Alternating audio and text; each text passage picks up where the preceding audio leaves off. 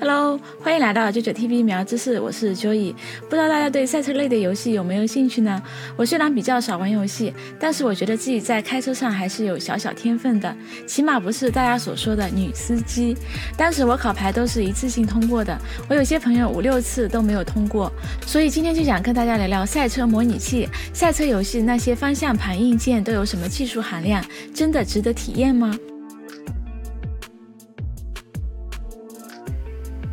相信很多男生朋友都很喜欢车，甚至有些会将车形容成老婆。不过如果想驾驶自己的 Dream Car， 可不是所有人都可以实现的，更不用说赛车运动了吧。所以赛车游戏就孕育而生。最早的赛车游戏诞生在1977年，当时的游戏还只是在平面上左右移动，可以说那时候的赛车游戏与飞机游戏没差，图案不同罢了。要说真正接近我们现在的赛车游戏，就要说到 Sega 生产的街机类型的赛车游戏，几乎称霸了70-80年代。后来1983年，日本任天堂推出了俗称红白机的 FC 游戏主机，这是颠覆性的产品，从此更多的儿童有了游戏主机的童年。不过由于当年 FC 主机性能欠佳，导致街机游戏移植去家用机时都会阉割一些效果，当时的赛车游戏也只是拥有了透视效果的2D 游戏，但是销量惊人。1984年的 Excite Bike 创下了400万的销量，可以说将赛车游戏普及。所以1990年在 FC 第2代 SFC 上就首次出现了 Mario 赛车。但是要说到将 3D 技术成熟运用的游戏，就要说到92年的 Sega 在 MD 上发行的 VR 赛车。这个 VR 可不是虚拟现实，而是 Virtual Racing， 全 3D 制作，可以做多角度镜头切换、赛事回放等功能，这些都是首次出现的新噱头。当然它也加入了物理演算，街机版本甚至有空气压力装置，为了可以虚拟汽车转弯时的扭力。这款游戏几乎制定了赛车游戏的标准，之后的游戏在这个框架上不断的改进，所以它应该算是赛车游戏的始祖之作。1994年，索尼跨界进入游戏市场，完全击毁了任天堂的独大局面，也压制了 Sega Saturn 的发展。这就是 PlayStation， 它的诞生增强了游戏主机的 3D 性能。原本索尼是想与任天堂合作的，结果任天堂临时变卦，使得索尼只能靠自己冲入游戏产业，但他抓住了游戏的未来。而 PS 的首发游戏阵容就有著名的实感赛车，这个游戏一直到 PS3 都是首发游戏。实感赛车对于赛车竞技类游戏有着不可磨灭的功劳，为玩家带来了更加刺激的画面感受。不过随着同类游戏的增多，很多玩家开始对游戏中的真实感有了期待，而这时逐渐家用主机也开始推出如同街机的方向盘，但是当时的方向盘转向仅有180度，而且玩具感十足，与真车体验实在差太远。不过索尼在1997年跑车浪漫旅这个游戏改变了以往玩家对赛车游戏的理解，它不是一味的追求速度，而是追求真实的驾驶体验。他们严谨到各项参数尽可能还原真实，就连每一种车辆的引擎收音都是对应真车录制的。所以跑车浪漫旅被分类为半拟真赛车游戏，是娱乐与真实的平衡点。一些从未接触过赛车模拟的朋友可以从此类下手，因为真正的赛车模拟游戏常常过于复杂，有很多初学者看不懂参数，从而输掉了比赛，让玩家难以上手。而半模拟类的游戏让玩家既能有驾驶乐趣，又不会在游玩的过程中有太大的挫折感。但是这类游戏的出现开启了软体与硬体真实化的大门。那么真正的赛车模拟器是什么呢？赛车模拟器就是尽可能的模拟真实世界的物理，带给车手贴近真实的驾驶手感。对于操作的要求就如同驾驶一部真正的赛车一般，每一个细微的操作都会影响成绩，不再是仅仅追求速度与刺激可以横冲直撞的游戏，这样也就会更加贴近真车的驾驶。这类游戏入门门槛就比较高，玩家必须学习真实世界中的赛车技巧与竞技的规则，要跑出好成绩，还必须要学习车辆的调整，看懂赛车的数据分析。当然有了高质量的软体，就需要更好的硬体配合。方向盘是驾驶者的灵魂，也是体现自由意志的媒介。不过人真的有自由意志吗？之前的德国科学家在实验中发现了一个现象，差点就颠覆了我的认知。这个现象被命名为准备电位。就是譬如在我们准备走路时，是先迈出右脚还是左脚之前，其实你的大脑已经发出了迈出右脚的信号，这个决定要比你的决定还早。也就是说，大脑的反应在我们的意识之前。美国心理学家 Labert 在单元测试中就已经发现，大脑会比行动快 0.5 秒。也就是说，在你自己决定要抬手臂之前，你的大脑已经提前做出了决定。而人类的意识让自己觉得抬手这个行为是自己的自由意识，其实这只是一个幻觉。也就是说，人类自由意识是否存在得到了挑战。而最近用磁共振以及植入电极的方式实验中，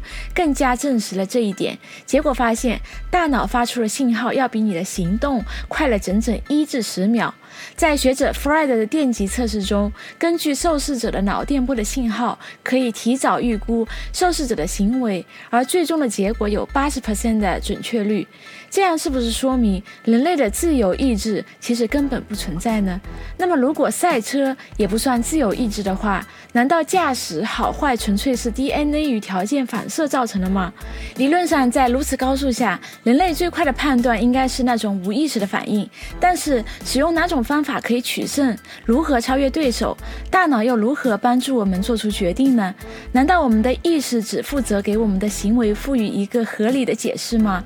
这当然不可能。如果是这样，就无法解释人类为何会发明宗教。难道还有人一生下来就注定信基督，或者相反，注定不会信神的存在？这种行为绝对不会是写在基因里的。而且如果决定论成立，也就是说所有的坏人都是 DNA 决定的，那么法律也就没有了意义，人类也就不用再努力奋斗了，因为一切都已经注定了。所以佛罗里达州的哲学教授反驳，他认为科学并没有证明自由意识是不存在的。研究自由意识的专家 Mail， 他觉得这些实验证实不了自由意志是否存在，因为这可能是脑部的一些准备活动。也就是说，大脑虽然在人类意识前就开始反应，但是可能没有决定权，只是提前做出身体动员，而在意志决定后反应。这种机制是为了解决信号传递的时间差，所以人类总是感觉自己的想法与行动可以保持一致。也正是这样，我们在驾驶赛车这种高速运动的物体，依然可以及时做出各种决策。随着人们对赛车游戏取向的变化，从单纯追求刺激到开始追求真实性，使得赛车模拟变得越来越有魅力。那么要有怎样的技术来虚拟这一切呢？首先是电脑晶片的进步，使得模拟软体可以做更多复杂的计算，就像我们之前讲过的那些虚拟地球或虚拟工厂一样，用物理计算去还原一些真实世界的所有物理现象。当然，对于之前说的虚拟地球这些，虚拟汽车就变成了一个非常简单的事情了吧，包含轮胎模型、悬吊模拟、车体刚性模拟、空气力学模拟等等，使得赛车模拟车辆的反应更贴近现实。为了精确驾驶，车体刚性模拟可以计算车辆飞奔时的车体的形变。为了有更真实的路感，还会用雷射扫描赛道模型。赛道路面的精确程度将直接影响物理计算的准确度。开发商常利用雷射扫描技术，确保赛道的建模接近真实。雷射扫描的赛道模型能够还原赛道细节，带来真实的路感。当然，赛车模拟除了物理运算真实，通常还能搭配专业竞赛所使用的分析软体，让使用者能够分析每一圈的细微操作，提供车手修正动作以及技师进行车辆调整的依据。不过对许多玩家而言，接触模拟游戏的动机是想尝试驾驶心中的 Dream Car， 因此选择游戏时记得先浏览游戏提供的车辆清单。譬如说，某些游戏主要车辆以 GT3 的厂车为主，如果想体验普通的道路用车，那么这款游戏就不是你最好的选择了。当然，为了有真实的体验，除了优秀的软体外，可以配合软体的硬体更为重要。总不能用手柄与键盘体验到驾驶汽车的感觉吧？所以如果在使用上竞技类方向盘的话，会更加有感。当然，这类方向盘早已经于90年代有着巨大的变化，从手感900度至1080度的转向幅度，已经可以说与真实方向盘无异。甚至在转弯时，会根据不同的速度和路面产生对应的扭力以及路感震动回应。在手挡模式下，如果操纵不好还会熄火，完全可以用来作为学车的练习。加上油门与刹车的细微配合，可以完美的带来驾驶的乐趣。所以其实专业的模拟游戏已经是真实车队进行车手训练、数据分析的常用工具了。入门级，我想大部分人都会选择罗技出的 G923吧。但是如果想有更好的体验，就需要去购买 Thrustmaster Master 出的 TGT2 了。但如果真的想还原真实的驾驶感，就要上非常昂贵的直驱方向盘。有兴趣的朋友可以去看看我的资讯栏哦。当然，对于方向盘来说，力回馈非常重要。如果缺少将回馈的资讯传达给车手的设备，软体运算的物理模拟再强也没有用。软体计算出来的丰富资讯，最后会传到马达上，模拟真实车辆的方向盘回馈。现在力回馈方向盘大略可以分为3类，由入门至高阶分别为齿轮传动、皮带传动、马达直接驱动。通常齿轮皮带传动的方向盘，由于马达力度不够，所以使用了变速装置。当然，这样除了转向时有齿轮的感觉，在想玩甩尾动作时，方向盘的转速不够。更高阶的直驱方向盘的回馈细节更丰富，力度也接近真车，甚至能模拟无动力方向盘转向时的强大阻力。但是缺点就是价格太贵，导致很多游戏并不适配这种方向盘，从而导致在有些游戏的体验中还不如中低阶的方向盘。还有就是在这种扭力下驾驶跑车，就如同进入了健身房一般，让你深刻体会到赛车是真正的运动。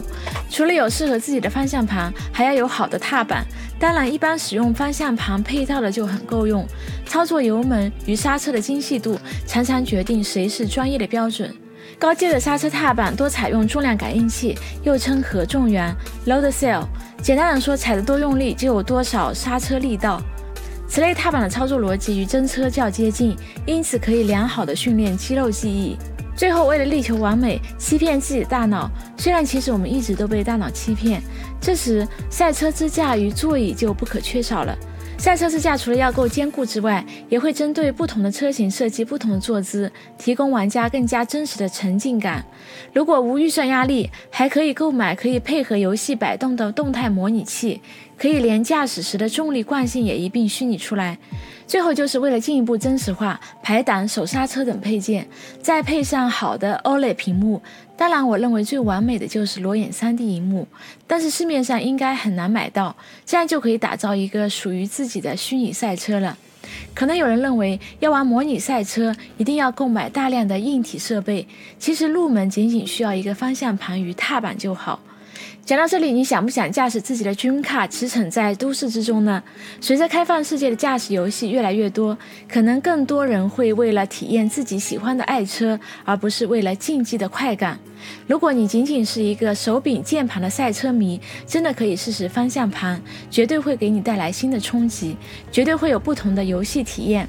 好了，那今天就分享到这里啦。我们下期可能会分享一些游戏或动漫的科技吧，譬如说现在动画制作的动作捕捉技术等等。说起动画，最近我又听到了一些关于富坚义博的消息，关于他停刊这么久的苦衷，所以我还在考虑要不要开始解说猎人的动画。如果他重新执笔的话，可能终于可以看到这部动画的结局了呢。当然也希望喜欢钢弹的朋友可以去看看 Kamios 现在做的钢弹全系列解说，了解一下钢弹的时间线，会融合所有的钢弹故事。那今天就先到这里啦，喜欢这个影片的话记得点赞分享，还没订阅的朋友记得按订阅哦，然后开启旁边的小铃铛。那我们下期见吧，拜拜。